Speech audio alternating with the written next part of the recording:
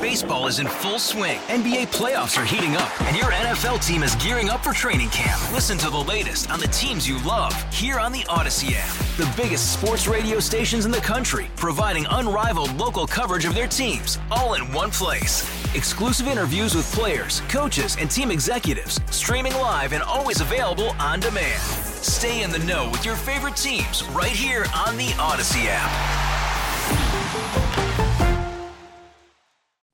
6:44, 16 till 7. Tommy Tucker, WWL, on this Friday morning.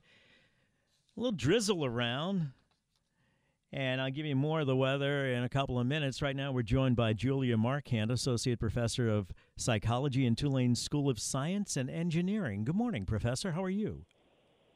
Good morning. I'm great. Thank you so much for having me. Tell me about a professor of psychology in the School of Science and Engineering.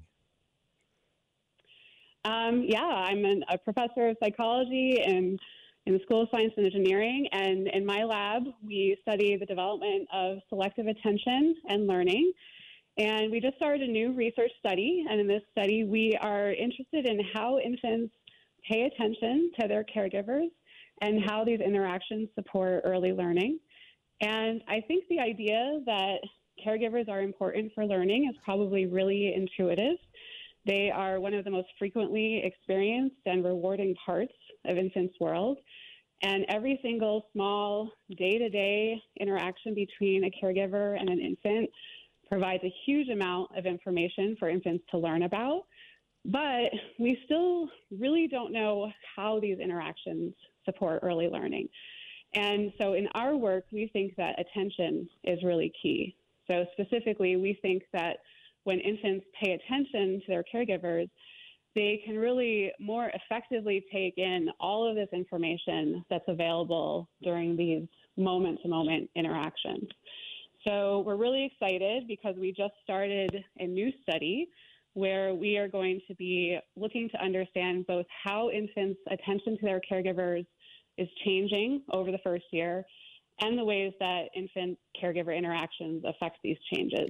And when you say caregiver, to be clear, initially my mind went to nanny or daycare center or whomever watches the child, be it a relative, but that could be mom as well, right? Yeah, for this study, we are specifically looking at mothers, and that's because this research is informed by a lot of research that has come before this, which has historically focused on mothers. We are also really interested in fathers and nannies and teachers and all other caregivers, and we hope to look at that in future research. For this particular study, we are focusing on mothers specifically. What intrigued me about this, and I'm a parent of a 27-year-old now, you hear from them so seldom, it's hard to remember sometimes. Julia, do you have kids or not, if I may ask? I don't, no. Okay, well, if you do, you'll see what I'm talking about. Anyway. Yes, lots of nieces and nephews. So when my yes. kid was, and I was dad driving around, and even, I mean, like, weeks old, months old, with the baby seat in the back, and I'm driving around, I was constantly talking to the kid, and I'm pointing out different things, and that's that, and look at the cows and this. And what bothers me, and I'm not trying to be judgmental here, is when I see moms gabbing on the phone with the kids in the back, and I'm not judging as much as I'm thinking, Mom, you're missing one hell of an opportunity here to interact with the child. It's going to help the child, and it's going to be good for you as well. So put the damn phone down, pay attention to what you're doing, and talk to the child. Without being judgmental, am I on to something here? Yeah, I mean, this is part of what we're so interested in. I mean, our world is changing so much, and even before we had all these phones and media, our world was already so complex. And one of the big challenges that infants face when they come into this world is figuring out what information in the world is going to be important to learn about. And as I was mentioning, caregivers are one of the most important people in their world who can help them guide their attention to help them figure that out. And the world was already quite complex. It is becoming more complex because now we have all this additional media. And so that problem has become more complex for infants. And so in our work, we're really trying to understand how these infant caregiver interactions are so critical for helping infants solve that problem really in the first year of life and sorting out all this kind of information that's important for learning and information that's just not as important for this really critical foundation for early learning. So are we talking about distinguishing between, I guess what I'm wondering is any stimulation better than none interacting with the child, or are you trying to determine specific interactions and what helps with cognitive development?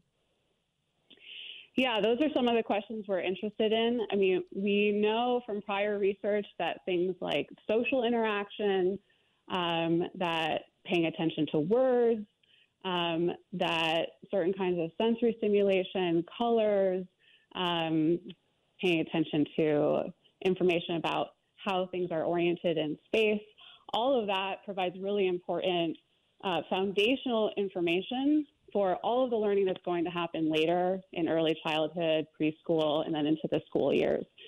So the world is full of information, and lots of information is important for early learning, but caregivers, the information that's coming from caregivers is super important for guiding infants' early learning. And so that's why we have this focus on caregivers in this study, because we think the way that infants are paying attention to caregivers is so important for how caregivers can help infants guide that learning.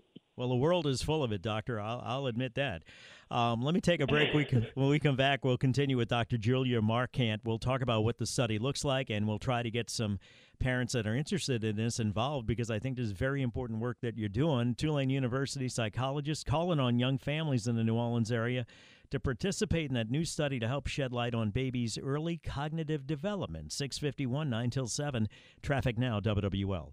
Hey, Rob Bradford here. I have set out on a mission with my good friends at FanDuel to prove what I have known for some time. Baseball isn't boring. Now I have a daily podcast to prove it with some of the most notable people in the baseball world, screaming baseball isn't boring from the mountaintops, or at least agreeing to come on our show. Players, managers, GMs, and yes, even the commissioner of baseball, Rob Manfred. It has been a constant wave of baseball's most powerful voices. So join the revolution. Subscribe and soak in Baseball Isn't Boring. Listen on your Odyssey app or wherever you get your podcasts. You'll be glad you did.